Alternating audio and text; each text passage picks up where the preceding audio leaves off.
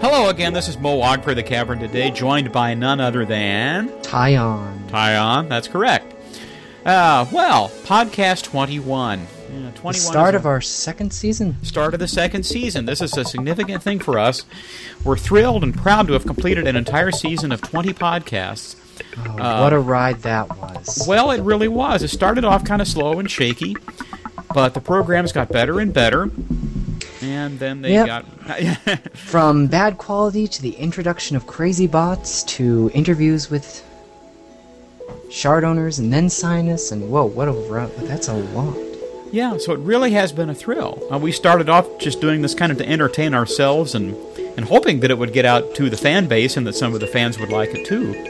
But then we found out that we actually could attract interviews with folks at Cyan, and it's just been a real thrill to be a voice of Uru to the community. Yeah, we're not the voice of the cavern. We're Urites doing this. The voice of the cavern would echo, you see, and we don't usually. No, it's just been a real treat and a privilege to be able to bring news and entertainment to the Uru fan base. And as Live starts this month, we realize that our role will change quite a bit. And we would like to assure you all that we will be there for anything that Cyan throws at us. So, Moog, how do you feel about Live coming out this month? I mean, after waiting almost 3 years. You know, I am so elated about this. I remember the first night that I heard about the closure of Prologue. Oh, that hurt. And all I could say was, no! I surely sounded like Savidro in along toward the end of Exile. Really? Well, for a minute there, I instantly thought of Kural. Well, yeah, Kural has his moments too, but it was such a bitter disappointment. But as time went by, we had these little nuggets of hope. We had Until Uru, and then Damala opened, basically Until Uru on an official Cyan shard, which was significant.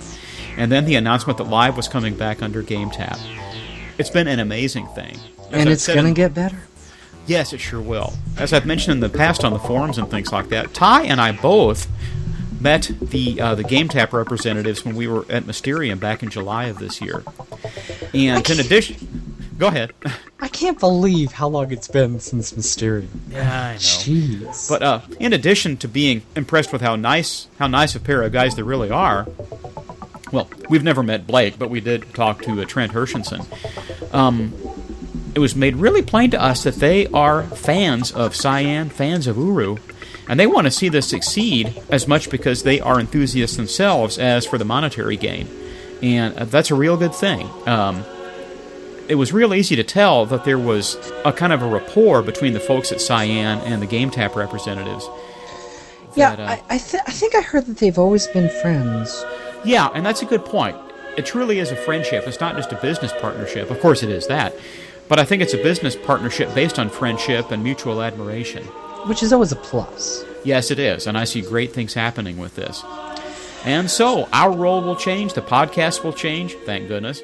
And on the note of the podcast, we've got a great lineup for you today. It's going to be a good program. We've got another Cyan Madge, yes, that crazy whacked-out bot. Aside from that, it'll be a great program. Yeah. We got a few surprises, so... Yeah. There are some things that even surprise us. Sit back, relax, and enjoy Podcast 21. You betcha. For the Cavern today, this is Moog and... Cyan. Signing off. Sure.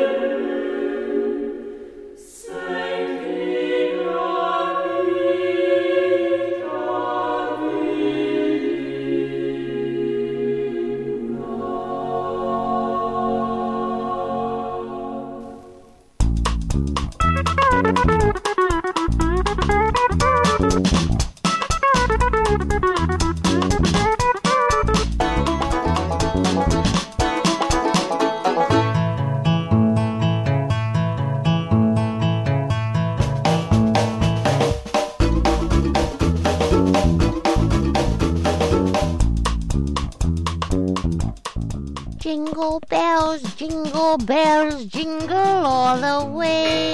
Oh, what fun it is to ride in a one-horse open sleigh.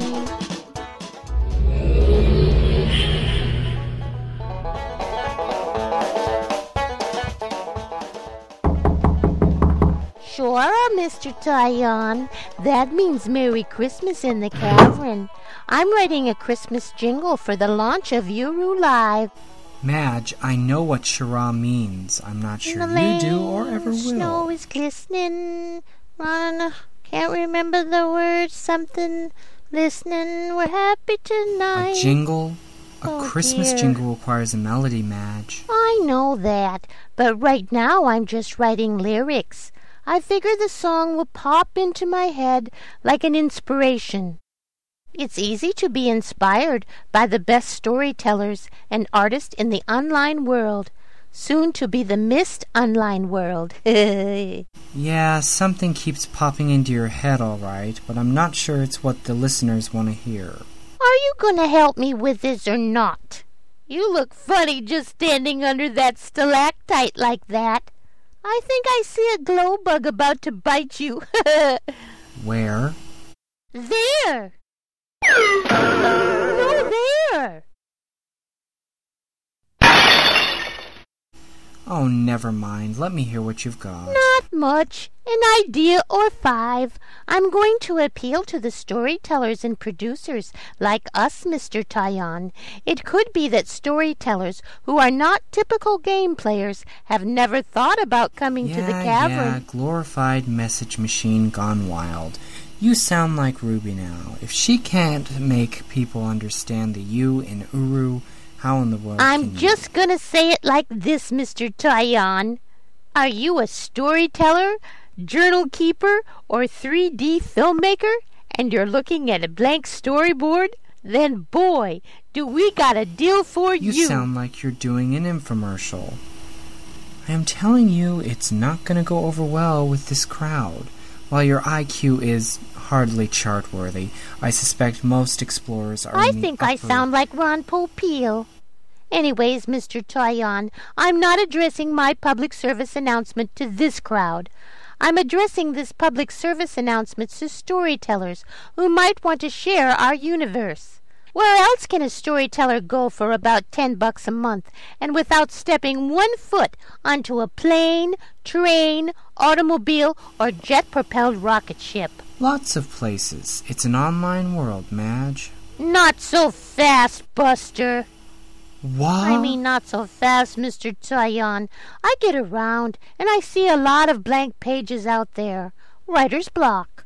But for me, there's always plenty to write about. I rarely don't have anything to say. We know all about what you have to say, Madge. And sometimes it gets me into trouble. But most of the time, it's fun. I like stories. There's the story of the Dunny and Yisha, who once lived in the cavern. And then there is the story of the DRC and the explorers, nicely interpreted by my friends over at the Great Tree. In particular, Mr. Martin. Does Mr. Martin know he's your friend? Not sure, but it doesn't matter. The point is they are documenting the story of the prologue, and that's a good thing to do. Why is it a good thing to do? Because that was then, way back in the fall and winter of 2003-04, and this is now. As I understand it, the story moves along in real time. I don't know if new explorers will get a chance to repeat what happened before I was assembled, but I don't suspect so. The Euro community, with its forums and newsletters and podcasts and independent projects, keeps everyone well informed. I'll bet the game world has never seen so much archiving, and I'm sure they'll be surprised over at Sam and Max. Do you think anyone is keeping track of those guys? Oh, never mind. I see what you mean, but I really don't know why it's important to you. I'm not sure I know either, Mr. Cyan. My wires are a little frayed, and it's a little hard to focus. It's Christmas time. I need to write my letter to Santa, but I spent half the morning in the Baron's office cutting off all those burned-out bulbs.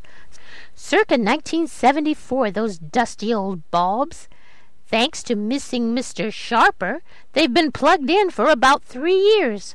I guess nobody thought to unplug 'em. Burned-out bulbs? Yes, from the Christmas tree. Oh my goodness, Madge! This is exactly why we tell you to stay away from anything electric. I am electrical, and somebody had to do it. The office Christmas party is coming around Madge, fast. what's that smell? And where's the smoke coming from? I wonder what new stories are going to be told in the cavern. It says here in these articles, Mr. Cyan, the Uru Live and Obsession forums, that we need to build a home and destruction is coming. I don't know. I left the door to the linking room there is ajar. no door to the linking book. It's an alcove. And anyways, you can't go around cutting bulbs off the Christmas tree. What you doing now, Mr. Cyan?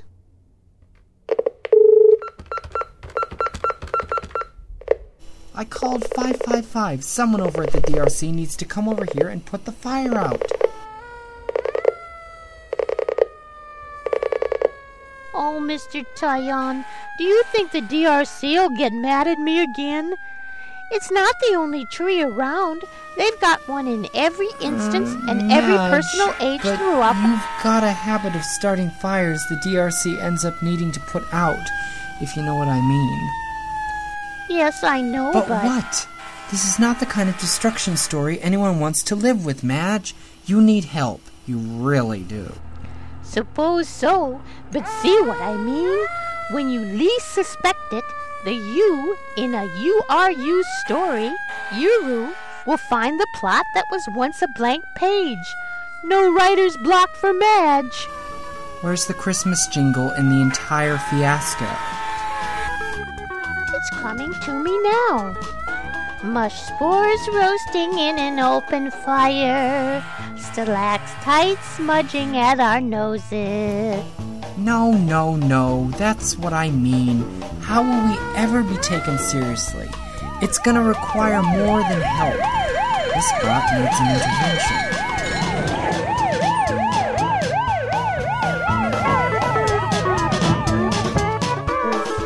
Mr. Cyan, we almost forgot. And the cast of Mr. Cyan Madge and Company show premiering this month on CCN. Happy New Year! Happy New Year, too! Dora Basham!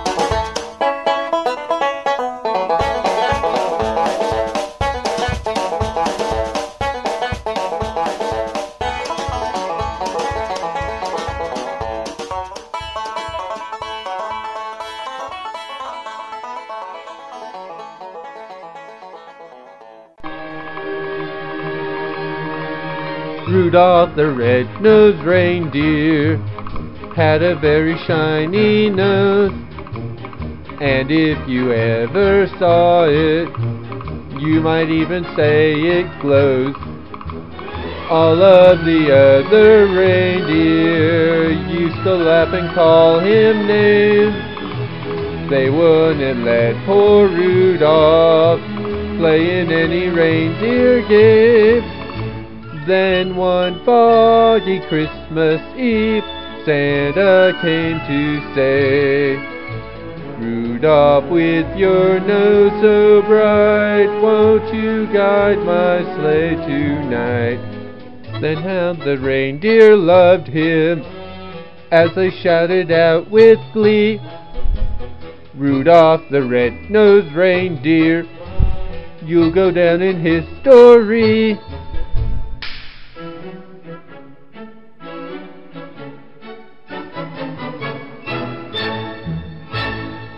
Greetings, this is Janathus, and today we're talking to Trent Hershenson, Gametap's marketing lead for Mist Online Uru Live. Did I get that title right? Pretty close. My actual official title is the Senior Brand Manager of Games Marketing here at Gametap. Okay. Well, to start things off, why don't you tell us a little about yourself and what you do at Gametap then?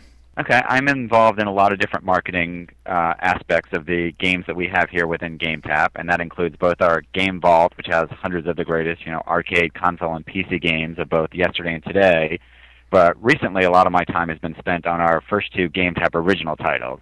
We had Sam & Max Season 1, which the first episode premiered in October, and actually on December 20th, the second episode premieres exclusively within Gametap. And then I also spend a lot of time working on a little title you might have heard of called Mist Online Uru Live. Yeah, I think I've heard of it, actually.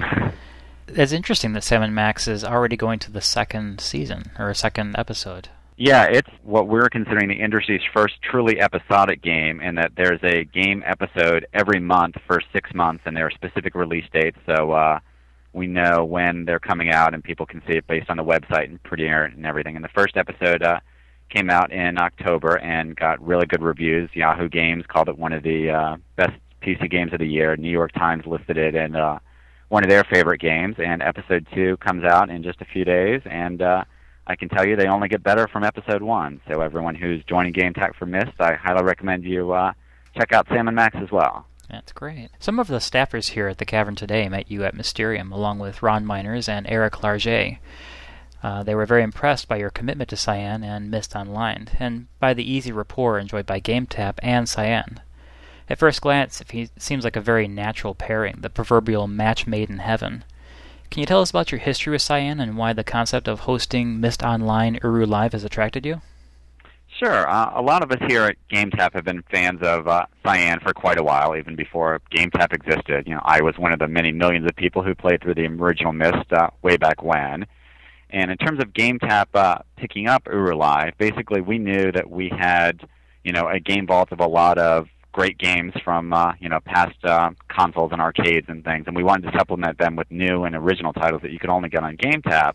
So we started talking to developers and looking for a high-quality product that we could deliver in new ways, because Gametap is all about digital games distribution as opposed to the typical retail market. And when we talked to Cyan, they explained to us their original vision for the live portion of Uru and how much they really wanted to bring it back.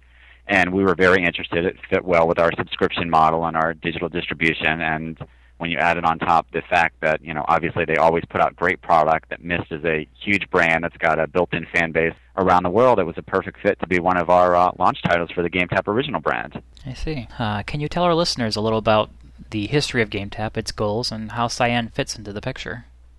Sure. The goal of Gametap is to become the games leader in digital distribution. Like other Turner properties, again, everything from TBS to Cartoon Network, we aggregate content from a lot of different sources and supplement that with our new internal original games. And we work with developers like Cyan for Mist Online and Telltale for Sam & Max to provide stuff that you can only get through Gametap and that is A-level quality for people. That's good. I guess we can assume that you folks are gamers yourselves. What are some of your favorite games? I play a lot of different stuff, but my taste now actually tend toward a lot of the stuff that I played when I was much younger, when there were simpler controls and simpler game mechanics. So I always love classic arcade games like Root Beer Tapper and Gauntlet, and some of the Atari 2600 games like Demon Attack, which was the first game I ever beat. And one of my all-time favorites is Tecmo Bowl, which I spent much more time playing in college than I should probably admit publicly. So no Joust in there? Oh, Joust every now and then, but I think just the Flying Ostriches was a little too much for me. I don't know why that game had me so hooked, but it did. It's just another great game. If you can get past the fact that you're playing on ostriches and when you hit them they lay eggs, I think it's a great game. Well, it's been huge fun to work through the Gametap libraries and play some of our old favorites, or even some that are not so old. I've been re-enjoying Splinter Cell. Judging by the format and method of the entire Gametap service, this might be a new frontier for delivering software. What are some of the criteria that go into your choice of games offered through Gametap, and are you open to suggestions from fans?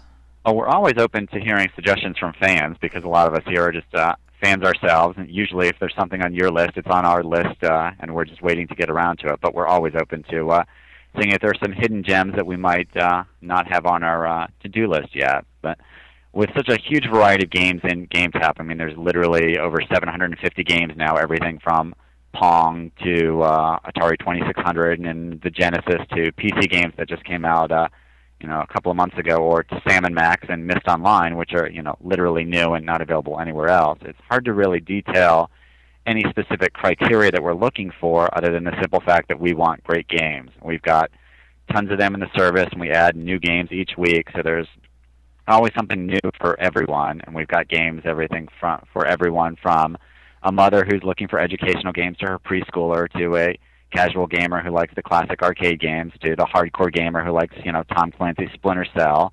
And we've got games in every genre, from adventure to fighting to racing to basically whatever you're looking for. Many of us hope, and some of us expect, that Myst Online Uru Live will be a great success. Is there, or would there be, any potential or plans for other titles coming from the Gametap/Cyan alliance? Well, right now, everyone at both Gametap and Cyan are certainly focused on making Myst Online the best game it can be, and make sure that it launches as successful as possible, as well as the follow-up period. So right now, it's too early to talk about any of that, but if you talk to me this time next year at the game's one-year anniversary, I might have a very different answer for you. Oh. So can we schedule that date on the calendar? There you go. One thing we've noticed already is that Gametap is certainly not keeping Myst Online a secret. One of the criticisms leveled at the original Uru Live was that publicity was minimal at best. It's been great to see the Myst Online Uru Live ads on Gametap, as well as other gaming publications. Can you tell us something about your advertising for Myst Online, and if the demise of the original Uru had any hand in shaping any choices you've made there? Well, we're definitely going to do everything we can to promote the game, both inside the Gametap service and especially outside the Gametap service. But the best advertising is always word of mouth. So really, anything that the community members can do to spread the word is going to be much more effective than any traditional paid advertising that we can do. If everyone in the community brought in a friend or two to Myst Online, I'd be very happy, and we'd have some very nice numbers. In terms of our actual ad plans, as you mentioned, we've already promoted the game in gaming magazines. It's been in comic books. Actually, this week it's on the front page of Yahoo Games, and we've got lots more stuff planned in the next coming weeks as we get closer and closer to launch. But I can't stress enough that word-of-mouth advertising is the most effective thing we can do. So we're going to do our part. Obviously, Cyan's going to do their part. And if the community can help push this over the limit, we would be greatly appreciative.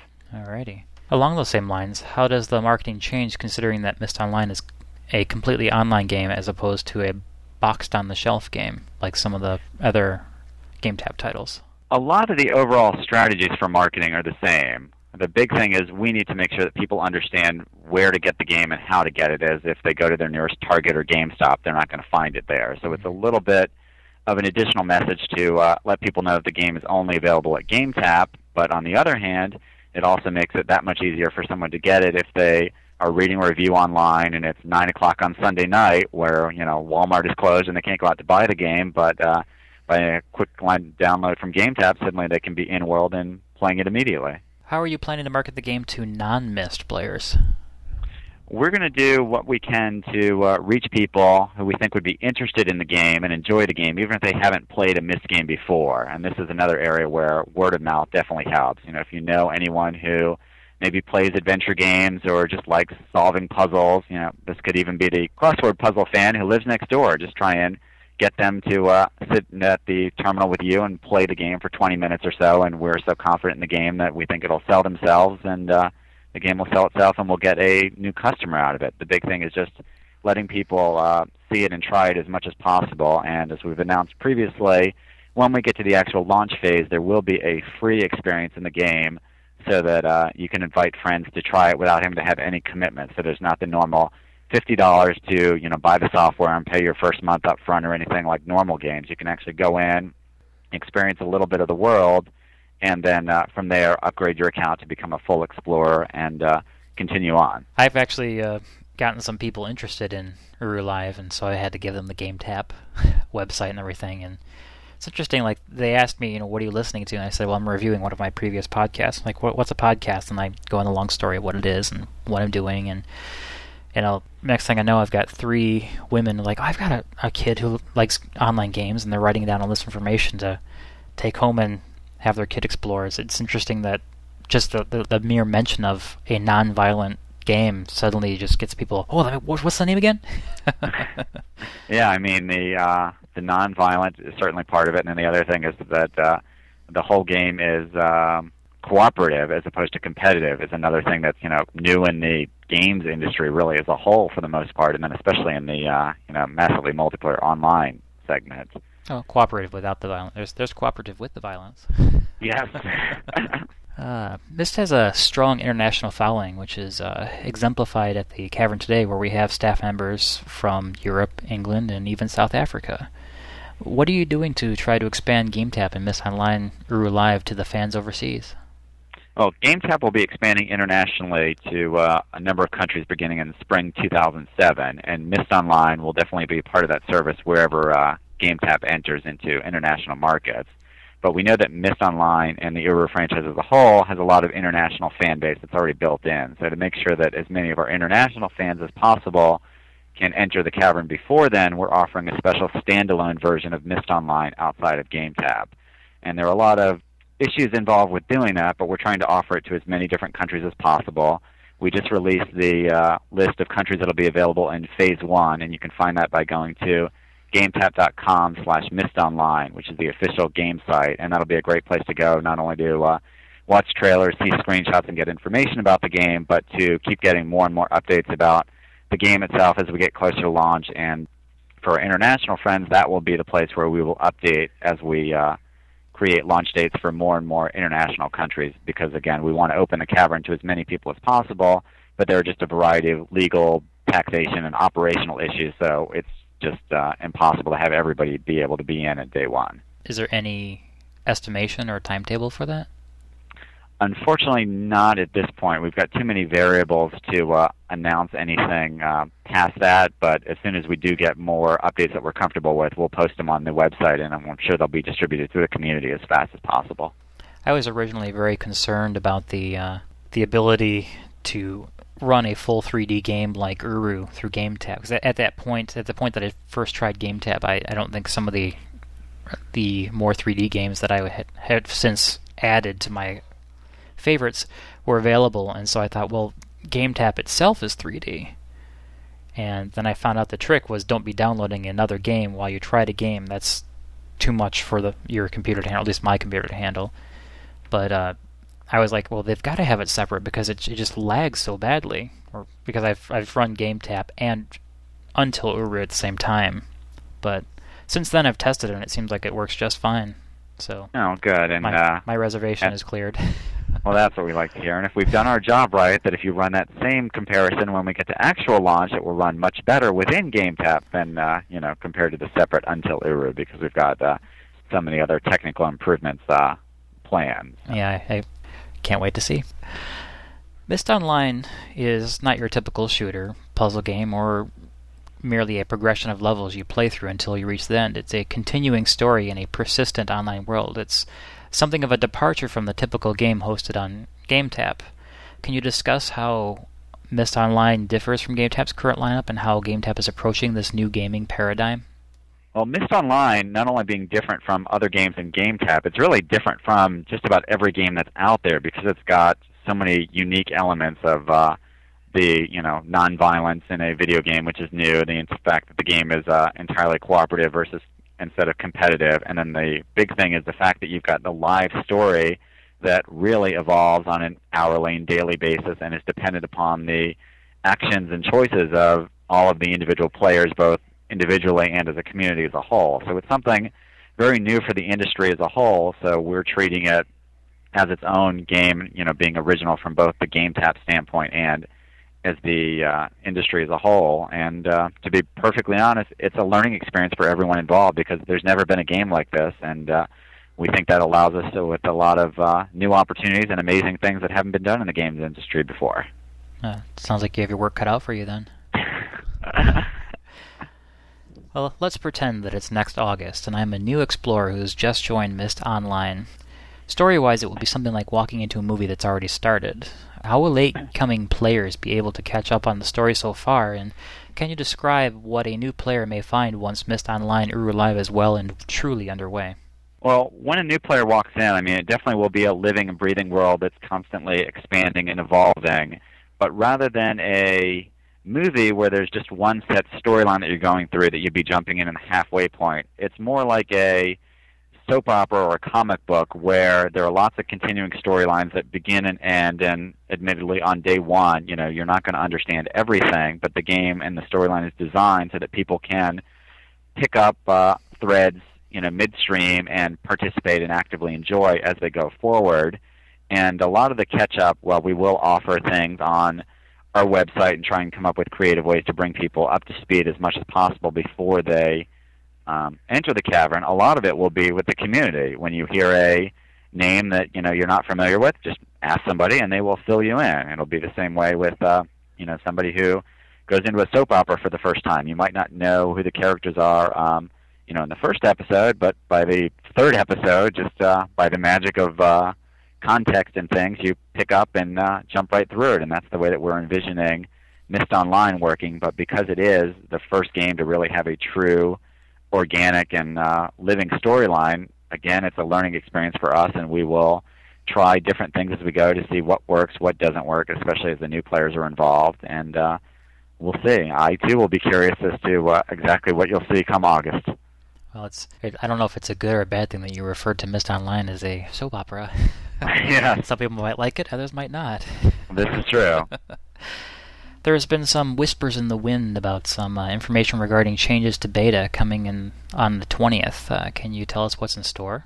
Yes. On December 20th, the final phase of the beta begins, and the big change, besides some technological improvements, will be the launch of our live preview story. And the story will start by reintroducing some of the old familiar characters from the DRC and perhaps introduce a new character or two, and the storyline will actually start. This will be a preview storyline, so again, people coming in on launch date won't necessarily be lost, but it'll add some backstory and let us test some of the full effects of having a live story that's based on the actions and choices of all the different players. And I could give a lot more, but I don't want to spoil the fun as we're less than a week away, so all I can say is dive in on the 20th and enjoy this holiday. Well, as we're less than a week away, I have my work cut out for me to get this podcast thrown together by the 20th. Yeah, so I apologize for that. Well, it was kind of the double-edged sword, get the interview, get the podcast out. So, so that leaves us. I have no more questions at this point for now. Is there anything else you'd like to share with our listeners before we go? No, I'd just like to thank you for allowing me this opportunity to speak to the community, and again, remind everybody that the 20th is the final phase of the beta, and after the new year, we'll give information about the launch date as soon as we have something locked in. But this was a great time to start recruiting friends to give the game a shot, and we can't wait to see you all in the cavern. Well, I didn't write the ending. I guess the ending hasn't been written.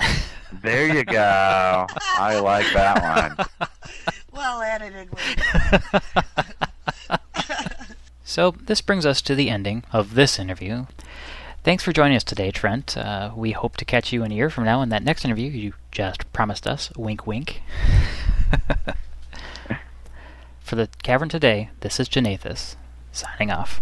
Oh, sing a song of Bethlehem, of shepherds watching there, and of the news that came to them from angels in the air. The light that shone on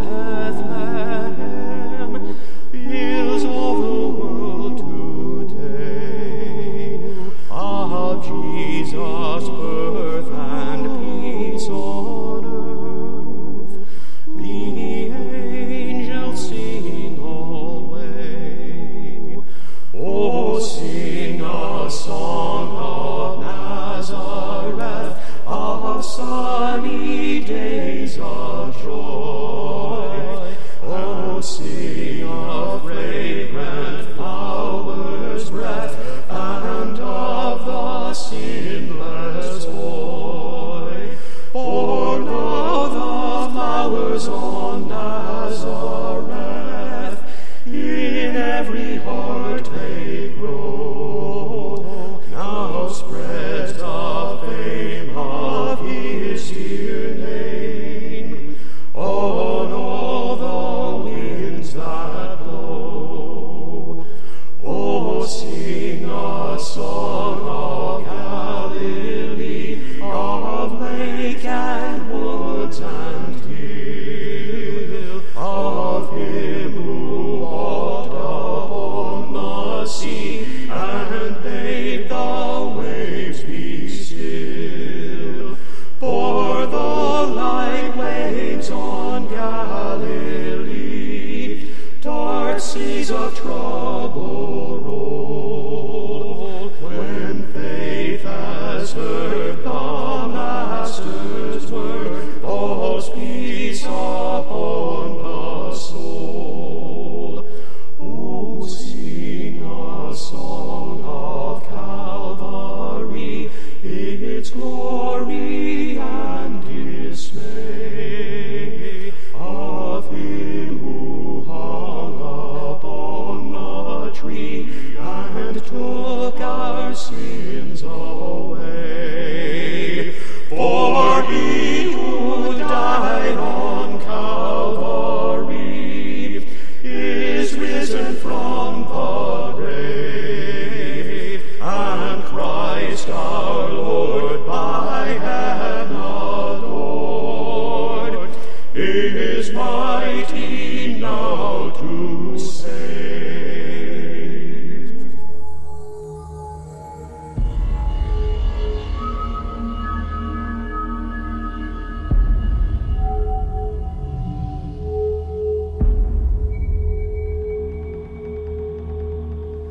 Hi, this is Mowag again, bringing you the fourth installment in our series, The Journals of Toroneko, based on the in-character journals kept by explorer and TCT teammate Toroneko during her adventures in Uru. As before, spoilers have been edited out. Each installment will cover a specific age. Last time we shared Tora's adventures in Garrison.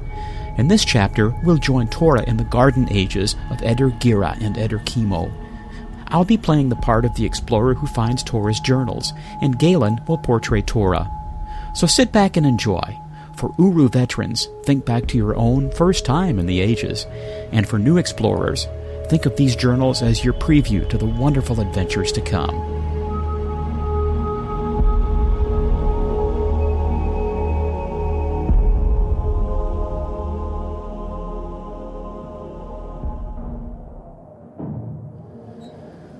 Yes, Garrison.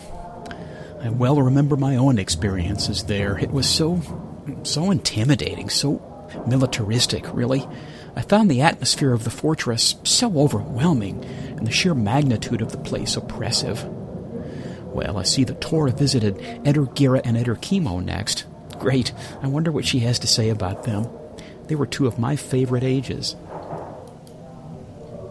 Eder Gira. Gira is a desert.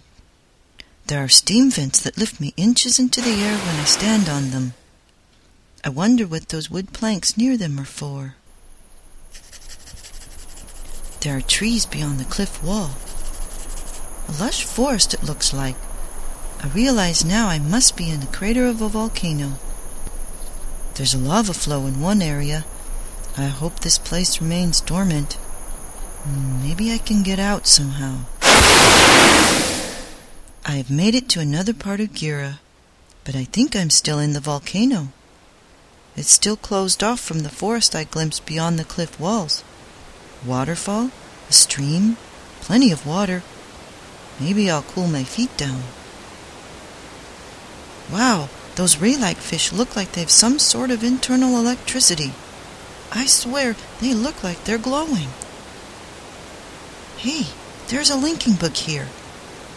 Perhaps to that other place, Hershenson, I think it was called. But I'll finish exploring around here before I go there. Ooh, a linking stone.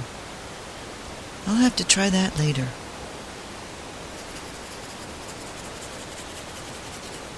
In the space behind the waterfall, there are two strange lantern-like devices. They must be steam-powered, probably from the volcano itself. They make the air even more hot and humid back here. Whew. I looked in the tunnel at the far end of this area. It may lead to more caves, maybe another journey cloth if I'm lucky, but it's too dark. I can't go any further.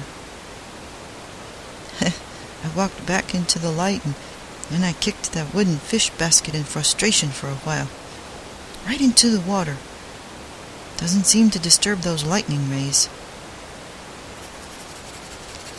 Evening. I'm watching a spectacular sunset. This age's day and night cycles go a little faster than Earth, but not as fast as Teledon. Strange how I never saw night on Garizon, though I spent so much time there. It must have a really long cycle. There are 2 moons here. The silver light gives the waterfall a pale glow. Water droplets sparkle like liquid silver, or like fire when I leave the lanterns on behind the falls. The night is beautiful here.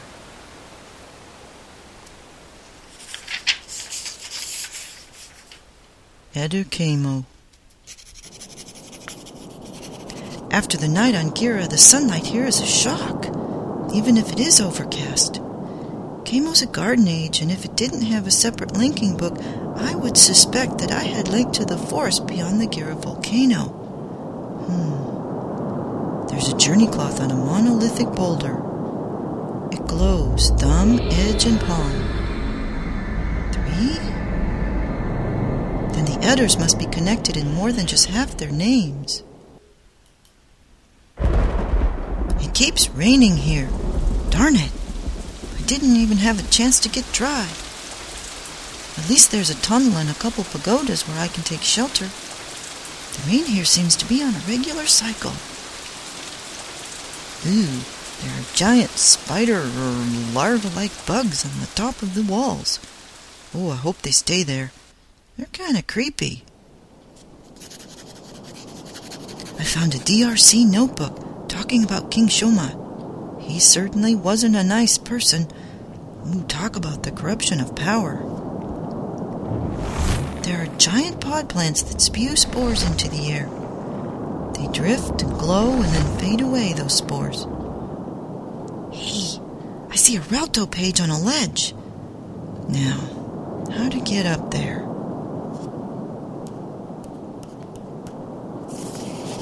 I hate this rock. I've been trying to get that page, but this rock is not cooperating.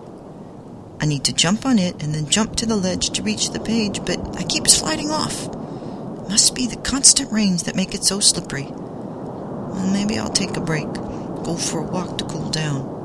I think there was a fountain on the other side of the garden. When I walked around, I noticed a swarm of fireflies around those singing trees. And what's with those brain-like trees? There sure is some odd flora around here. Go away, you stupid fireflies. I walked through the swarm once and immediately gained a group of followers. Maybe they like my body heat. Aha! Success! It took me the better part of an hour, but my persistence finally paid off. I have the Relto page now, and no more fireflies. I think I scared them off with all the jumping. Or was it that rainstorm again? Hey, come to think of it, those fireflies might be helpful in Gira behind the waterfall. I wonder if they would link with me.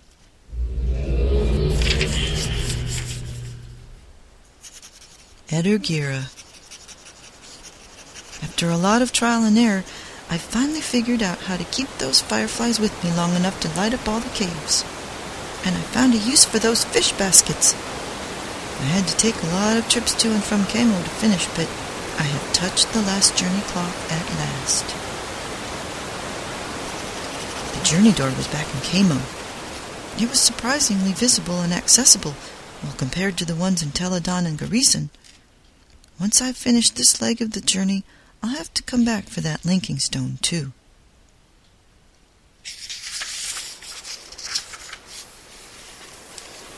Barrow Cave. I made my third trip to the Barrow Cave and gazed around the dark, blue-lit cave. Yisha speaks to me again. The fissure, for I believe that this cave opens into the star fissure, glitters eerily below the opening. I take the pillar and jump into the stars.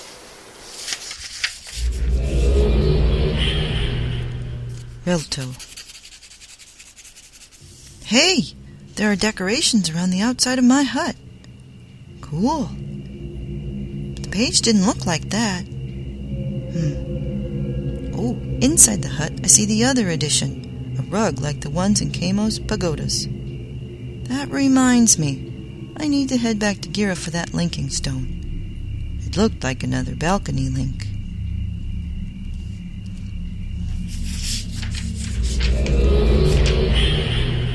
Dakota Rooftop.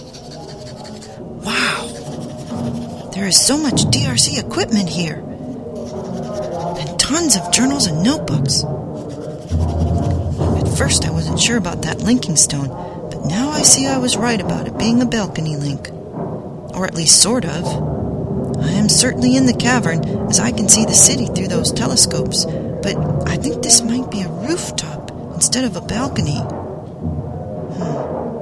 Whenever I get to the city, I hope I can figure out the name of this area that I'm in. For now, though, I think I'll camp out here and read the notebooks. I can head for the final age, Kadish Tolesa, tomorrow.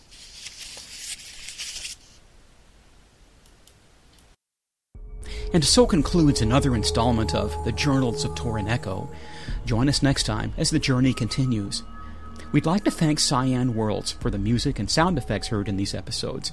Thank you also to Torin Echo for writing the journals, to Galen for providing Tora's voice, and to Moag for narrating and assembly. Until next time, Shora.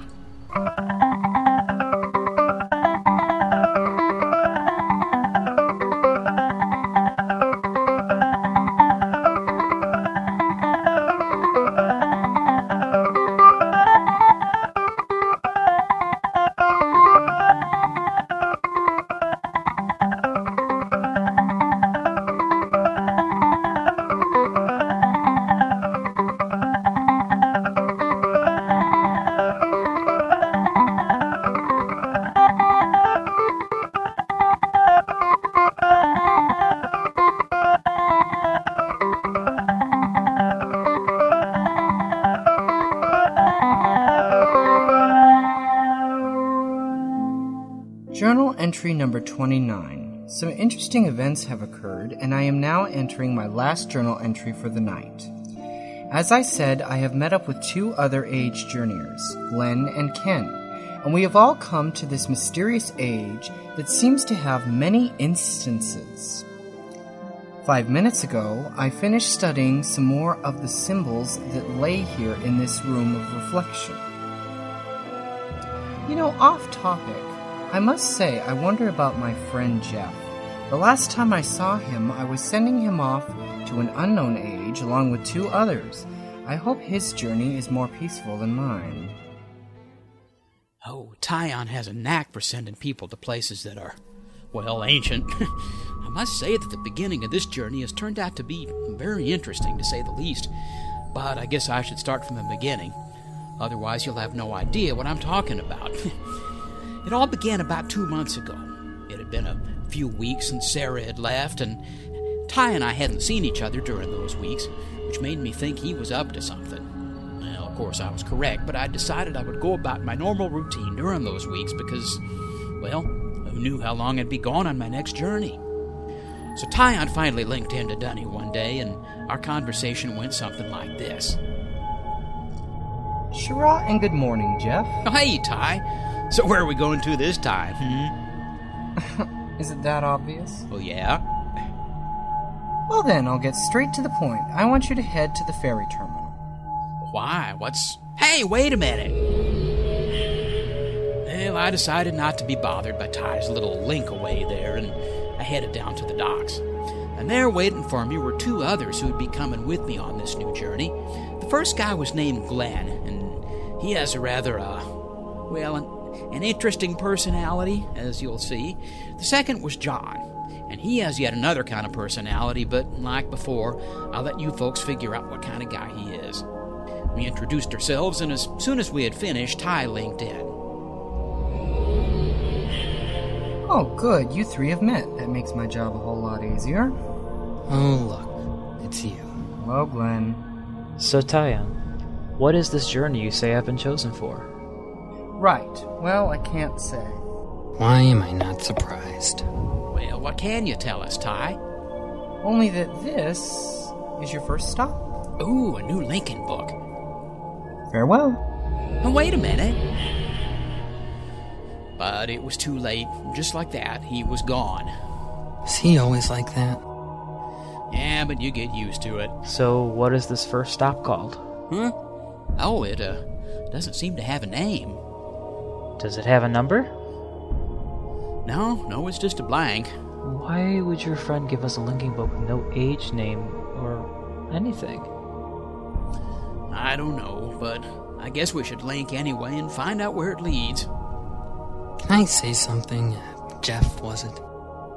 Yeah, that's my name. Now look, as much as I love a good adventure, your friend Cyan seems a little... how do you say it? Oh, like crazy to Yisha-like? Yeah, that's it. And you'll get used to it. John, you want to link first? Sure, Jeff. Fine. Don't listen to me. Come on, Glenn, it won't be that bad. Give me that book. Here I go again. I never get tired of that.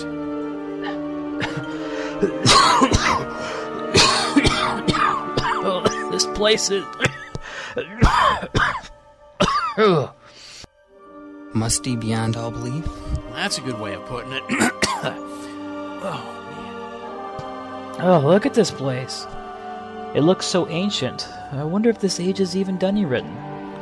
Of course it's not. Look at the markings on the walls. This place appears to have been a linking chamber of some kind.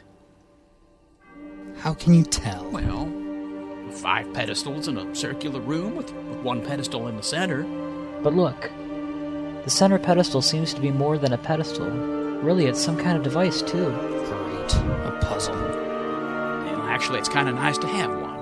Haven't been in an age with a puzzle since... well, it's been a while. Well, then you can figure it out. Thank you, Glenn. Well, as you can see, John and I were getting along fine, but Glenn? Well, Glenn is the kind of guy who, well, doesn't work well with others. Let's put it that way.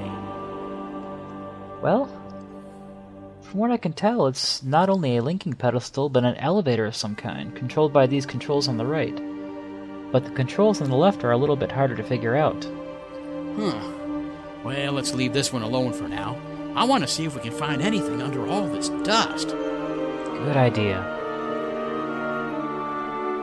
Good luck. You'll cough to death if you start moving things around. Could you just act like you're helping, please? No, I don't think so.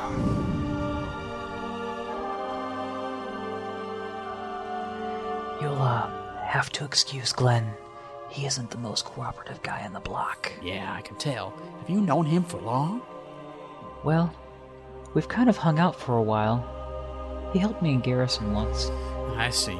Well, maybe this journey will straighten him out a little bit. Maybe. Come on, let's get this stuff pile over there. Right with you. So, after digging through a whole lot of rubble and a whole lot of really ancient dust, we finally found a linking book of some kind. It was weird, though. It looked brand new. There wasn't a scratch or a speck of dust on it. Oh, this defies all logic. How could this thing look as new as a freshly written linking book? I don't know. Maybe it's made with some kind of element never used by the Dunny. Well, at least it has a name. Yeah, here, let's see. Nagian, Island of the Hidden. Now there is a title for you. Not original enough. Well, let's rest here for the night. Tomorrow we'll make that link to Nagian. Sounds good. Great.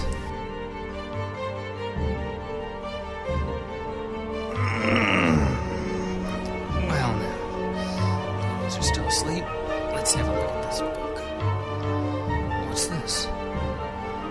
Clouds cover the entire island. Well, that's the mystery.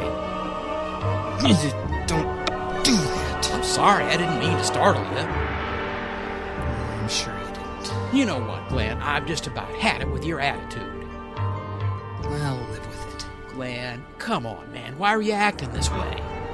Oh, hey, what's going on? What? Ow! Hey, calm down, guys.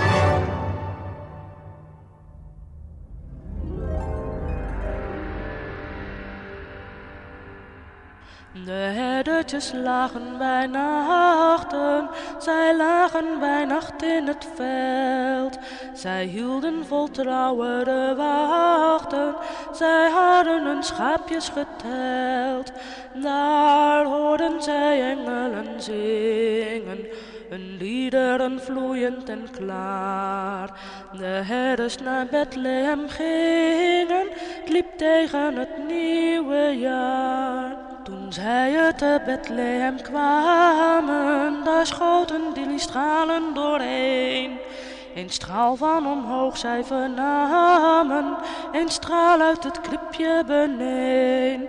Toen vlamde er een straal uit den hogen en viel op het kinderke teer. Zij stonden tot schreiens bewogen en knielden bij Jezus neer. Hello again, this is Mowag for the Cavern Today. Having yet again completed all of the age journeys in the Uru Live preview and worked my way through to the closing credits, I found myself thinking about the fact that I've now played through those same sequences more times than I can remember. Between Uru, Ages Beyond Mist, to Dunny, Path of the Shell, until Uru, etc., I can make the Garis and Barrow cave jumps on the first attempt. I can jump to the Gira lava pit pinnacle in one try, and so on. I'm among a sizable crowd who has gotten the entire Uru adventure down to a comfortable routine, and I'm intimately familiar with most of the tasks involved.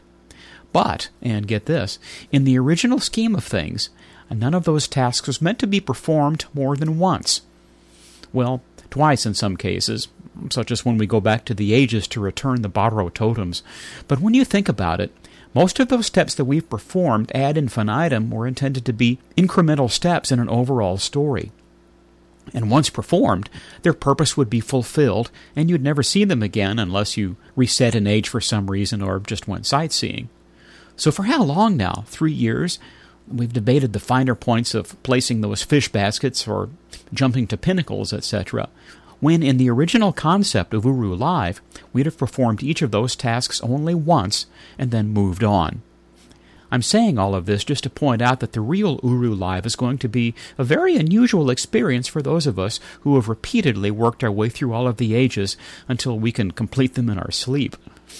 The intent was never to master the intricacies of the ages. It was to solve each puzzle once, learn what we were supposed to learn, and then move on. Rand's hinted at this, but it sure bears repeating. It says so much for the Uru community that we've hammered away at this initial stage of Uru ad nauseum, and in spite of over 2 years of stalled progress and technical glitches, I've not only kept that initial stage alive, but have endowed it with a vibrant life all its own. We have every reason to be thoroughly sick of herding those fireflies for the umpteenth time, especially when they don't always follow us, but we simply continue to do it and even joke good-naturedly about it, and that is amazing. In the meantime, the richness of the Uru environments mean that they're still rewarding to visit even after countless previous trips. I can't tell you how many times I've been to Eder Kemo. I have no idea myself, but I still enjoy the sights there. It's like having a lovely park just outside my front door. I enjoy strolling through the scenery and ducking into a gazebo when the rain starts. And even though I solved that age, quote-unquote, a long time ago, and repeatedly thereafter, it's still a genuine treat to visit. It's funny to reminisce about when Uru was still new, and the forums were filled with complaints about all the new jumping puzzles and the awkward AVI to object interfaces and so on. Well, now we've come to love all of those qualities, if grudgingly in some cases. In a very real way, they've become part of us. And granted, there's been little else to do in Uru, which leads one to fantasize about what's yet to come. New ages will mean new puzzles, new challenges, and the old ones, the fireflies, the fish baskets, the steam vents, etc., will fade in memory as we settle into the new environments and get lost in new worlds. I really hope that Cyan's long-term plans for Uru include retaining all the ages we visited to date. It's a big bookshelf in our Relto, and it's kind of nice to think that when we've almost gotten that bottom shelf filled, that we'll still be able to link to Kadish and watch the leaves fall again. It still amazes me that this far along, when all of the ages have long since been solved, and when the element of surprise has long departed, and all the mysteries have been cleared up, that we still insist on linking to the cavern and ages just to spend time with fellow explorers or to enjoy the solitude of our Reltos and hoods. We feel something's missing if we haven't been to the cavern for a while. I've never experienced this with any other form of entertainment, and I'm still trying to comprehend it all. Let me reminisce a bit. Let's go back to 1978. The original Star Trek TV series had been canceled years before, but it had come back in syndication and had built up an enormous fan base, in spite of the fact that there had been no new content for years. Even though the show was long dead, Trekkie conventions were a cultural phenomenon, stars from the show were very much in demand for public appearances, and merchandise was still widely available. Well, that was the situation when Leonard Nimoy stopped in at our university during a lecture tour. I was there, and the mood in the auditorium was simply electric. We were seeing Mr. Spock, for goodness sake, and when Nimoy crossed the stage and flashed the Vulcan salute, hundreds of us returned it, and the place came apart. His first words to us were heavily loaded with irony and humor. He opened with, "Do you realize that it's been 9 years since the Star Trek series was canceled?" Thunderous applause and laughter ensued.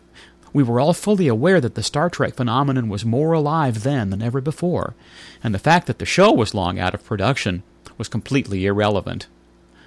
In a way, it's the same situation with Uru. Just like Star Trek, Uru Live was canceled by the bean counters just as it was hitting its stride. And just like Star Trek, the fans refused to let it die. And just like Star Trek, the best was yet to come. I only remember 2 things that Mr. Nimoy said that night. The first was the comment above, and the other was when he broke the news that filming was well underway for the first Star Trek movie. And needless to say, that announcement brought down the house. I felt the same emotions when I heard that Gametap was pumping new life into the Uru Live project, and that it was going to be back, bigger and better than before. The original Star Trek, with its limited budget, cheesy scenery, and stilted acting, changed the face of popular entertainment. And the original Uru, even though it stalled in a perpetual beta state, still managed to make enough of an impact that it may well end up changing the face of online gaming. I really hope this is the case, and I'm thrilled to have been here for it.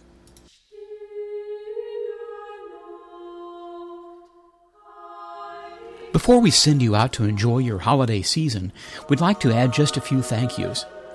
We're grateful for musical contributions from Archlife's Martin Holm Morganson Choir for their 2 contributions used in this podcast, to Delanor for continually allowing us to feature his great music through our humble program, and to Hannah Gertie for her piece used in this podcast.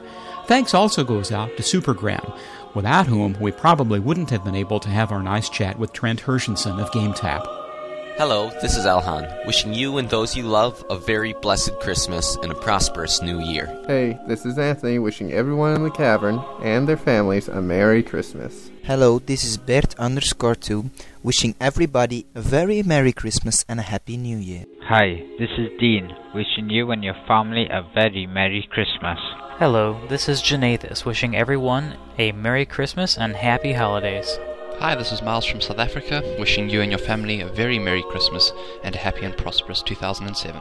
This is Supergram, wishing everyone a very Merry Christmas and a Happy New Year, from my family to yours.